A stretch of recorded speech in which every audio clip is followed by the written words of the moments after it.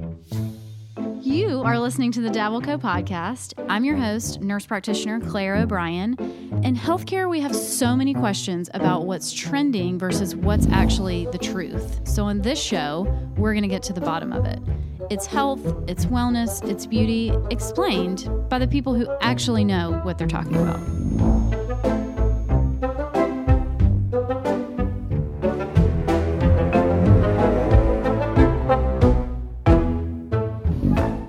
Hey guys, welcome back to the Davilco podcast. I'm Claire O'Brien, your host and nurse practitioner. And I'm super excited this week to be talking to Dr. Mare Mbaye. She is an OBGYN, went to Yale and then UT Medical School, and she actually trained at my alma mater, Medical University of South Carolina. And we met on the interwebs with mutual friends that are doing also equally cool stuff in science, which we'll talk about that later. But hello, Mare. Thanks for being here, Dr. Mbaye. Thank you, and feel free to call me Mare. I'm very excited to be here. Sad we never got to meet while I was in Charleston, but we really sadly met through our friend Hallie and our friends at Natalist, which I'll be checking out. And kind of started chatting on Instagram, and then it was the COVID times, and then you left, and so now here we are on the podcast. So tell me a little bit about your background. So did you run track for Yale? I did. I was there 2008, 2012, ran track, loved it. I met some of my best friends, like for life there. And then ended up going back to Tennessee. My parents are currently there, retired there, and so came back home because med school is very expensive, and in-state was a lot cheaper than out-of-state. Also met some wonderful people there that I'm still in touch with, and then moved my way down to Charleston, and then came up here for work. You're in New York now? Mm-hmm, in New York, Manhattan. My college friends live up here, and I have some extended family up here, so it's kind of nice to be in an urban setting was kind of my goal. And I got probably as urban as you can get. I would say that'll do it. So what's your practice like now? Are you in private practice with a hospital or? So I'm in private practice, in a practice that's only gynecology. So I don't see any pregnant patients. The first trimester, I should say. We at least see first trimester patients. And I'm operating once a week. I'm at two different locations. I'm in Manhattan and in Middle Village, and I operate or will be operating at Flushing Hospital out in Queens, and then Lenox Hill here in Manhattan once I get credentialed. Yeah, which takes forever. Yeah, still going through it. So what was your favorite thing about residency that has been different as an attending? I would say as a resident, a lot of the big differences is just that you're never alone, in the sense that there's always someone above you that you can kind of go ask questions to or go get help from. Whereas as an attending, there are more experienced attendings in my practice, and just for anyone who's just starting out, there's always somebody who's been there a little longer, but you're operating by yourself. You're seeing patients completely by yourself. So it's a lot more independence. Right. And it's a bit of a big jump because you go from like your last day of residency where you do get some independence as a chief, but there's still somebody there, to like now you are the person that someone else might. Kind of terrifying. Right. So it's a little bit scary. So, I was talking to the owner of the practice I work at, and she was just like, my recommendation has always been start off with, simple cases, things that you can handle, get your feet under you by yourself, and then you can kind of start increasing the complexity a little bit.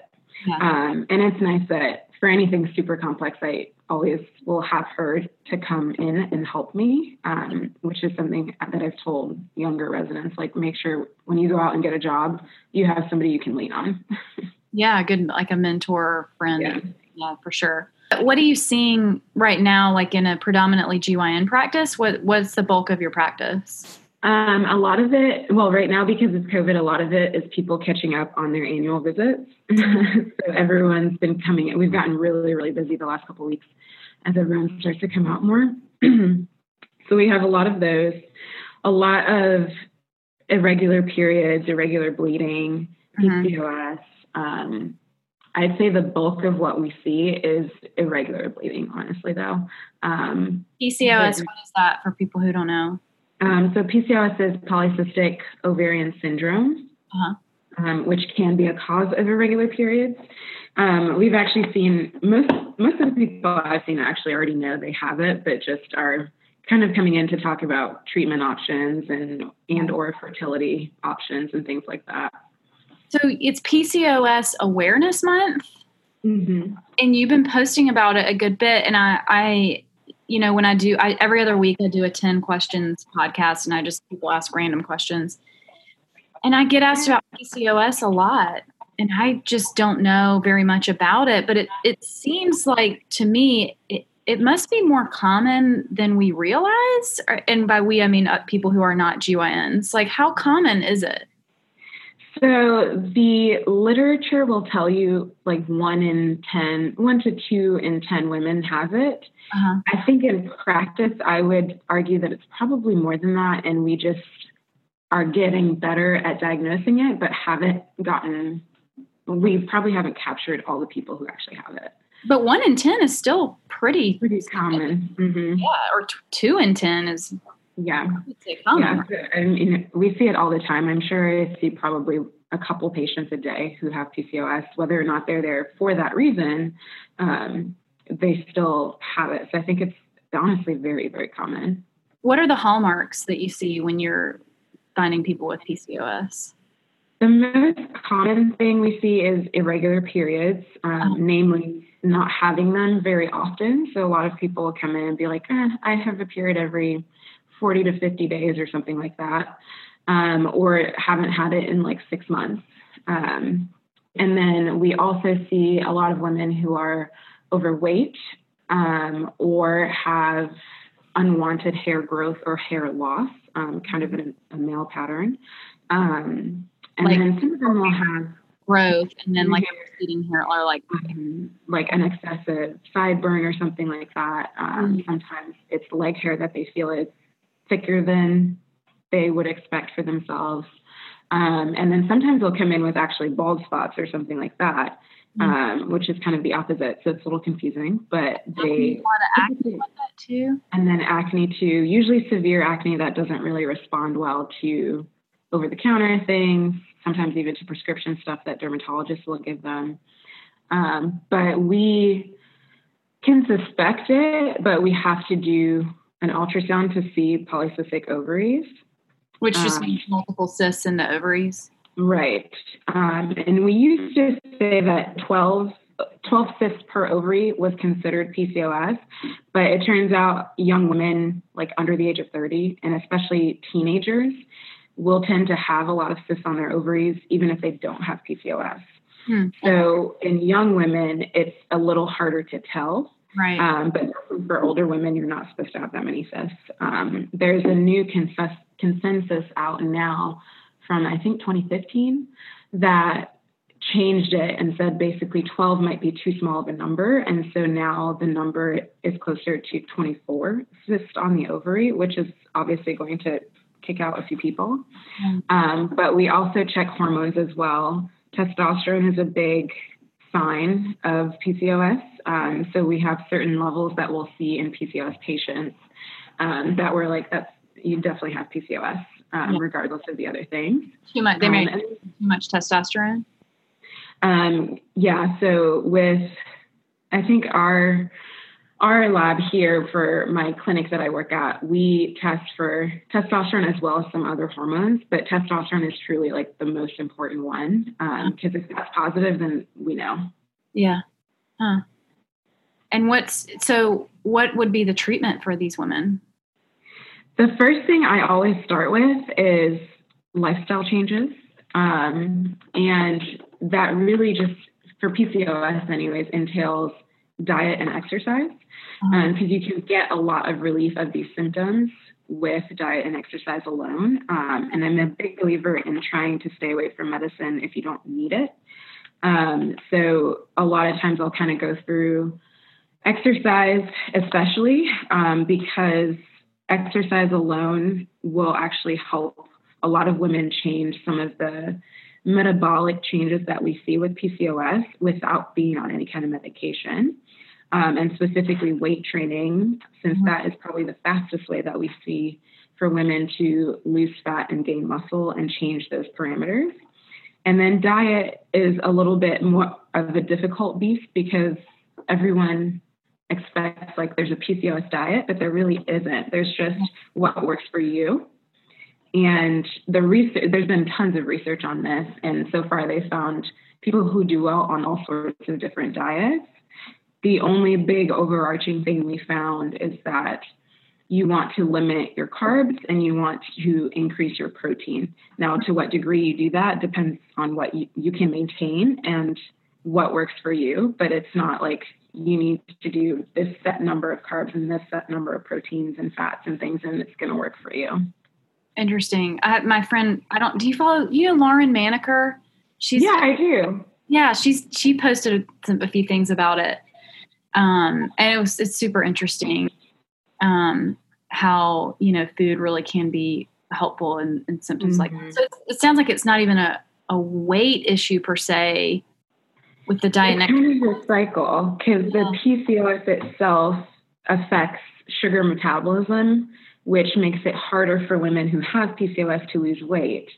And then, of course, if you're having a hard time losing weight, that's frustrating and that can take a toll on you mentally. And then you might be like, well, this is just how it is and give up, which can lead to more weight gain. And, it just kind of is a terrible cycle. And so a lot of times I'm just like, you have to understand it's not going to fall off of you like it might from your friend who doesn't have PCOS. And it's not because you're doing something wrong. It's just that this is the nature of this particular beast.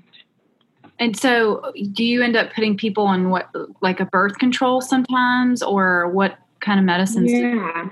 Our biggest medicine, or our first line medication, is birth control pills, specifically because with PCOS, like I mentioned before, you can have really irregular periods where you're not having them very often.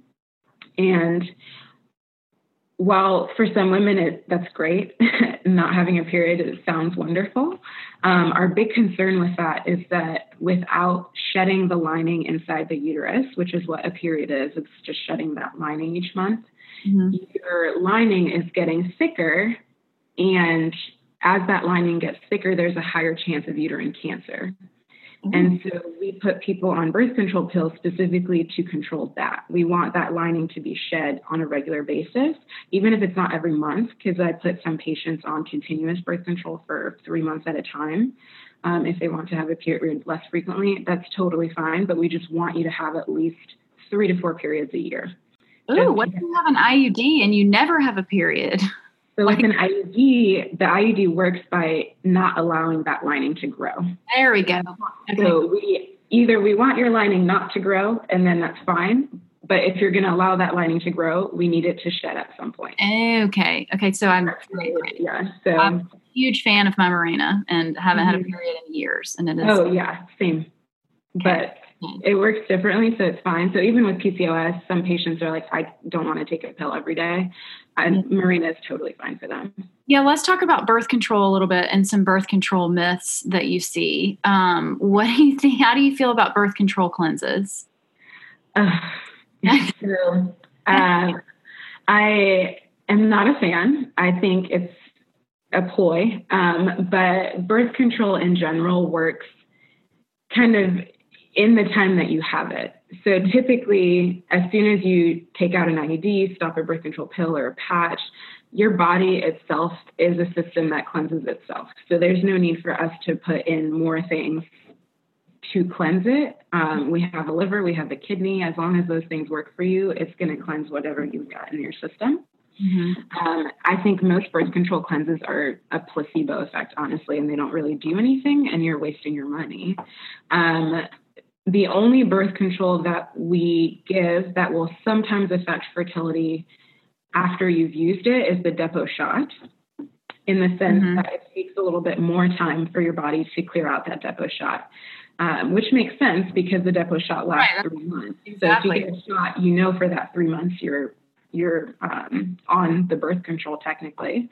But even after those 3 months, a lot of times it takes a little bit more time for the ovaries to kick back in and go back to normal. So I always tell people, if you're planning to get pregnant within the next year or two, the depot shot might not be for you, because it might take a while from when you get that last shot to get back to totally regular period. Yeah. But every other birth control, as soon as you're off of it, you're good. Why, and I know, so some people really can't or shouldn't, whatever, take hormonal birth control for different reasons. Like women with, migraines with aura, I had to really try and figure out whether or not I have significant migraines. And I'm like, okay, do I have aura? I don't think that I do, because I was thinking about switching, or stroke risk, breast cancer risk, those types of things. But what do you think is making this movement towards making women feel bad about using hormonal birth control? I honestly don't understand it, especially since we use birth control for a lot more than just birth control. I kind of wish we came up with a different name, because like we mentioned earlier with PCOS, we're using it honestly as a cancer prevention treatment, not necessarily birth control in that sense. We use it a lot of times to treat hormonal acne.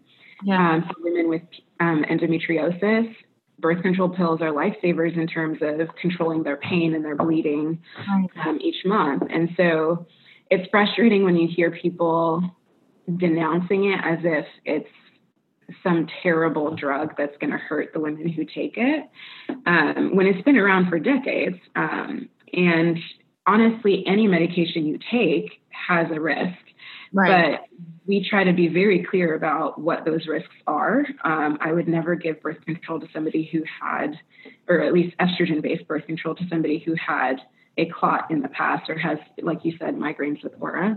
It's just a matter of assessing the risks and benefits of any medicine that you take. And I think that takes a conversation with your provider, going through your history, knowing what your family history is as well, and what types of things would work for you.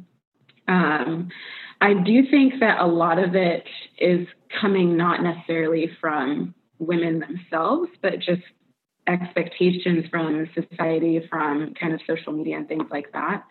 And a lot of that misinformation that's being passed around, like things about birth control cleanses and things like that.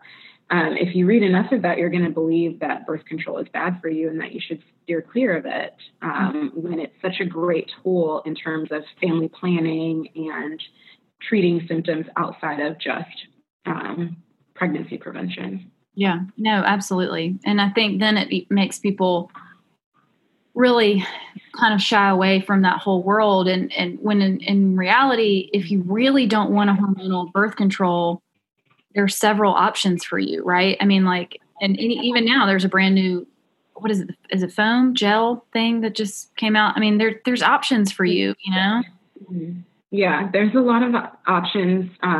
It just depends on what people want in terms of their birth control, because we have things like the Paragard IUD, which is a copper IUD, normal, lasts up to 10 years. And that's something that's great for someone who wants long-term birth control and doesn't want to have to remember to take a pill every day. There's progesterone-only options for patients who do have migraines, have high blood pressure, or a stroke risk. Since the estrogen component is what we worry about in those patients, that's what actually increases your risk, but progesterone alone is totally safe. And there's progesterone-only pills. There's the Nexplanon, which is the implant in the arm that's only progesterone. All the IUDs are only progesterone. So there's a lot of different options, and it's just knowing what those options are and figuring out what's going to work for you. Yeah, no, for sure. Let's take a left and talk about, because I don't know how to like casually segue into this, but it's really, I think it's really important to hear your thoughts on. So, there has obviously been a tremendous amount, and your research.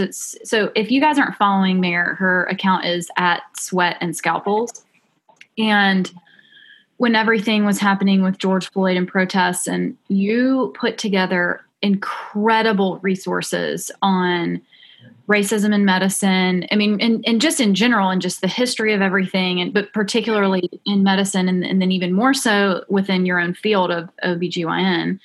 And fortunately, not fortunately, but I think Serena Williams having a complication after birth really shed light on the issue of increased maternal mortality after childbirth, because, you would think she's pretty famous and probably had some of the top care in the universe. So, I mean, I don't know, but I've been just guessing. And yet here she is having a really serious complication after giving birth. And anyway, so I just wanted to, talk to you about that and what you think.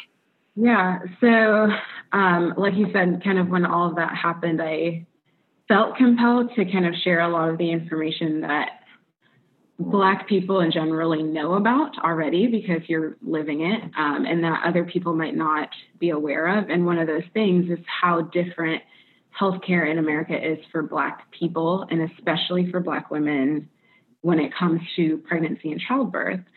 A lot of it stems, to be frank, from racism of providers that they may or may not be aware of. And in talking to my colleagues, because I was still a resident at the time, so I was talking to my fellow residents and my attendings, a lot of them weren't aware of how certain things might affect their patients. And I think part of it is that you're not experiencing it. So it's hard for you to put yourself in the spot and think about it, because it's just not something you've ever had to worry about. Whereas for someone like me, I've always grown up being aware from what my parents have told me and just lived experiences that I have to act a certain way because people already expect me to be a certain way just from looking at me. Yeah. And so a lot of times you're living under the stress of like, well, I don't want to be a stereotype. But at the same time, you want to be just who you are. But like, I've had situations where I feel like I can't speak up because I don't want to be labeled as this angry Black woman. Yeah. And I feel like I'm justified, but I still might be put into that box. Yeah. And for patients, a lot of times they don't have someone to advocate for them in that sense. Like they might come into the office and have a complaint and they'll bring it up, have it dismissed.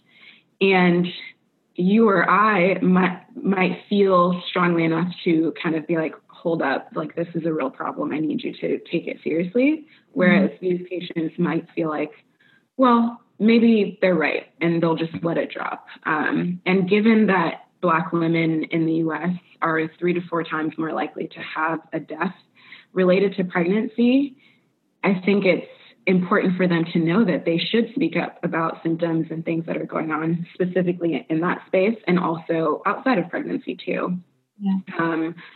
I think it's just a lot of times you're trying to be a certain way. And if you don't have the medical literacy on top of that, you're just going to trust what your doctor says. But your doctor might be somebody who isn't thinking about your health in the larger context of racism in medicine, racism in the U.S. Yeah. What do you think? It's hard. I mean, what do you think we do as providers? You know, like other than it's hard because when you're like, gosh, well, I don't feel like I'm racist, but the statistics are there. You know, like 3 to 4 times higher mortality rate is totally unacceptable. I mean, if you took it out of the context of people and just said this procedure has a 3 to 4 times higher death rate than this procedure, right? And they're the same. Well, then you wouldn't do the other procedure anymore. So it's like, right, exactly. What do we do? Do we pivot completely and give a different? I mean, I guess you kind of need to give a different level or intense, more scrutinized level of care to your Black patients. Right. I think one of the most important things. What do you think are your? Yeah. I think one of the most important things as providers that we can do is be aware that even if you might not actively be racist, there might still be racist tendencies that have come from just being raised in a country that institutionally and historically is racist. Right. And being aware of that in and of itself kind of elevates your care for these patients a little bit. Another part of it is holding other people accountable for things that they might do or say that are either overtly racist or kind of subtly racist. So in the OBGYN world, and obviously I'm not trying to bash or fill, but there is a tendency for people to comment on how many kids somebody might have or how closely a pregnancy follows another, which that's your personal opinion or my personal opinion on a patient. And it's not really my place to do that. And a lot of times I have felt like those comments are more common with patients of color, whether they're Black, Hispanic, or anything else. Right. Those comments are just a little bit more common in that setting. And that right there to me is like, well, why do you feel that way for this patient, but you don't feel that, you didn't say something like that about this patient? Yeah. And that's something where I feel like we as a whole can do a better job in being like, oh, stop that, what you're saying there, let's unpack that because that's not right. And a lot of times it's uncomfortable. It's going to be uncomfortable. That person might get defensive. You might lose some friends in the process, but those are the types of people that need to understand how what they're saying can lead to them providing worse care because you're sitting there judging a person and you might inadvertently express that in the way that you're taking care of them. You might take longer to go take their vitals. You might ignore their complaints. You might just not take them as seriously. And those two things, I think, are kind of the smallest, easiest way for people to just at least start trying to address this. I think there's a lot that needs to be done at a systemic level that is more than one person as a provider can do, but that as a group of providers we can do, like holding your own hospital accountable for a lot of these things, trying to focus a lot of our efforts on getting Black patients to follow up, see providers more often, because a lot of times Black patients just don't trust the medical system, which you can't really blame them for when you look at the history of experimentation on Black people without their consent or their knowledge, with Black women being sterilized without their knowledge. I can understand why they would be like, I mean, if I don't feel sick, I'm not going to go to the doctor. Like, why would I trust them? Yeah, definitely. No, that makes sense.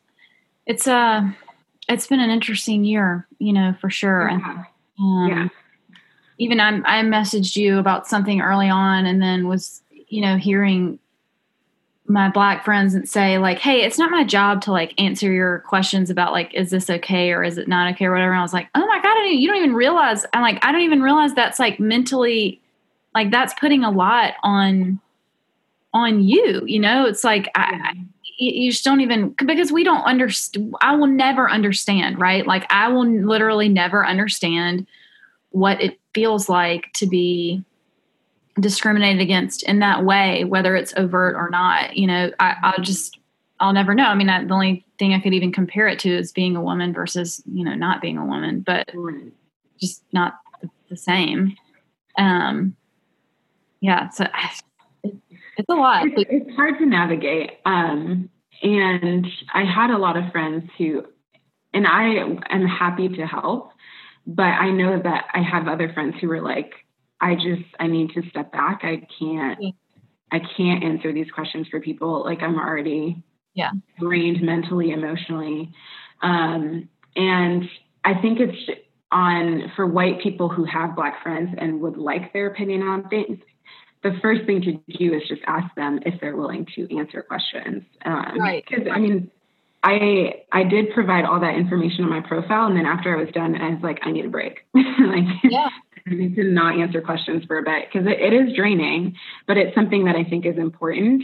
And there are Black Instagram Facebook, Twitter people who are out there who are providing that information, who are doing it for free on a regular basis. And those people kind of speak for the rest of us who sometimes are tired and don't want to talk about it.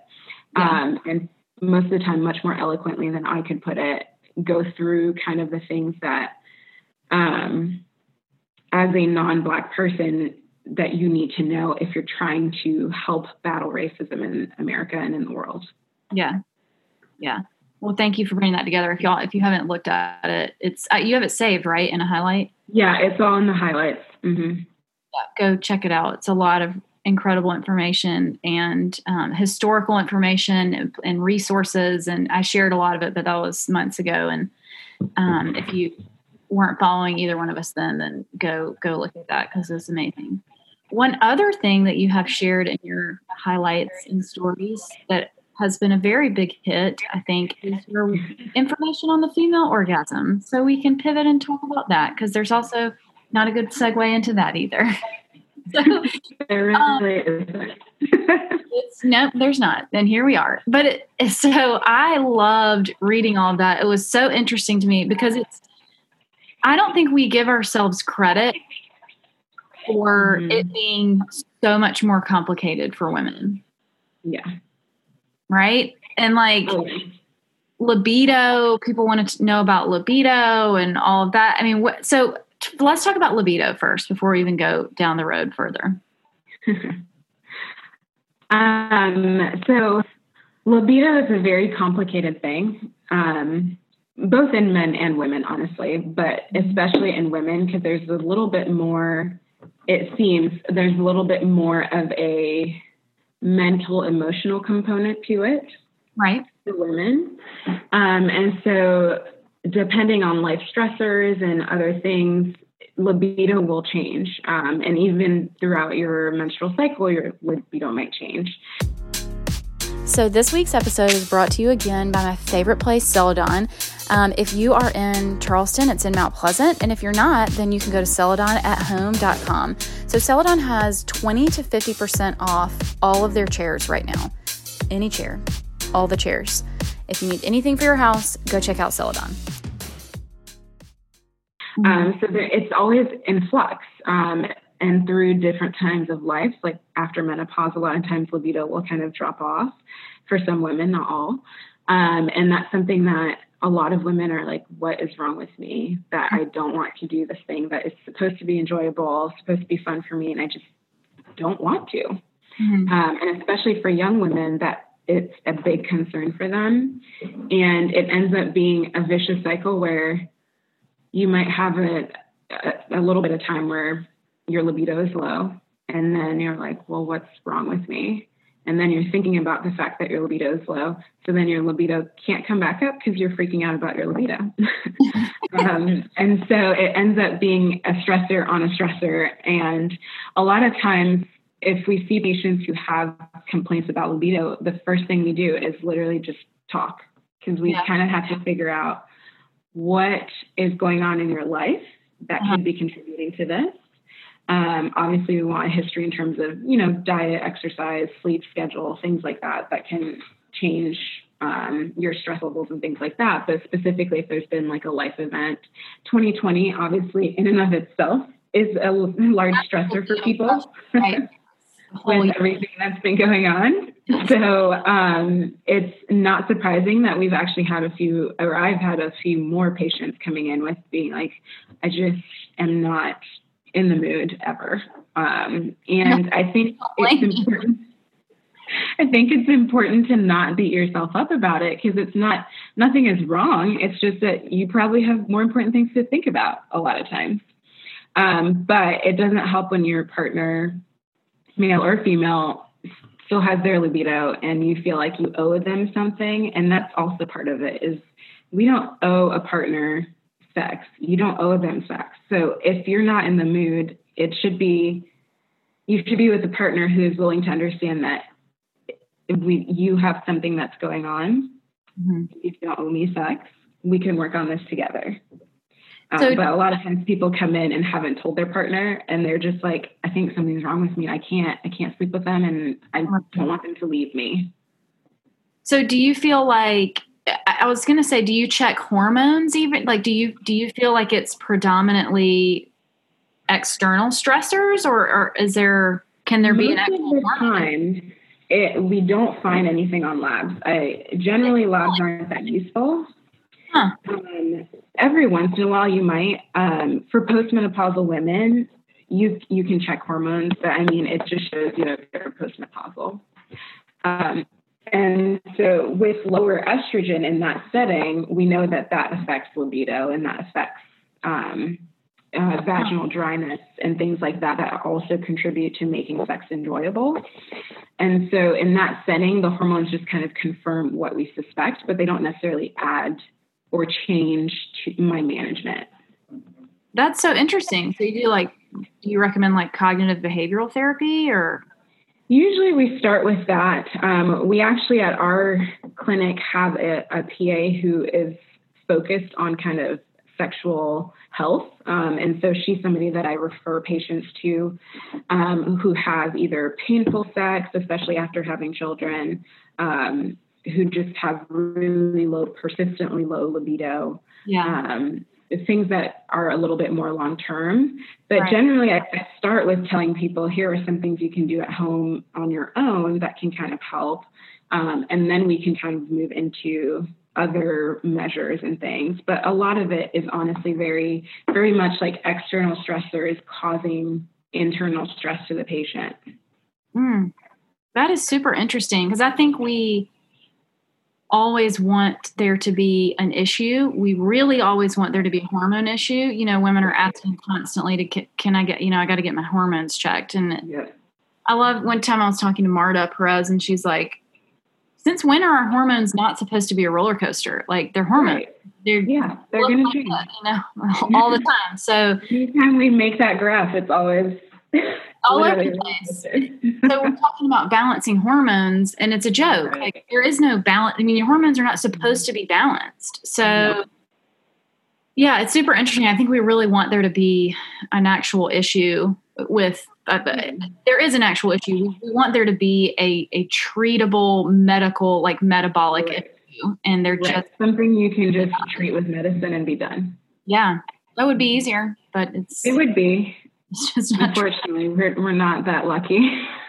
Also, on that same line, you posted some really cool information about female orgasm and just how much different it can be and how much more complicated it can be. And I was fascinated by it. I mean, and when I shared it, I had so many women reach out to me and say, oh my God, that was so helpful. Like, I've never read anything about that before. Cause it's just, we're kind of afraid to talk about it. Like you said, I mean, it's taboo. But Mare and I were talking before we started recording, and we were just talking about, there's commercials for Viagra, and yet we're afraid to even talk about this as women, like even in the office. Yeah. Even in the office, I feel like a lot of times people will like whisper and I'm always just like, literally, this is my job. So don't worry. Okay. And B, it shouldn't be something that you're embarrassed about. Everyone's doing it. So, but I think, I actually had a patient recently who was just like, I just don't feel like I've been able to orgasm like I have in the past. And it had only been like maybe 2 weeks of symptoms or whatever, but I was just like, it's only been 2 weeks. You have to give yourself time. You have to forgive yourself and give yourself a little bit of time to kind of get back into things. If it was fine 2 weeks ago, there's probably something going on that's stressing you out, or that's a little bit more on the forefront of your mind. And usually what I tell people is you should take your partner out of the equation in that setting to try and figure out what's going on. Because a lot of times there's external pressure from having a partner there. You're like, I need to perform, essentially. And it shouldn't be about performing. It should be about your own pleasure. And so if there's an issue, I tell people start off by just taking some time by yourself.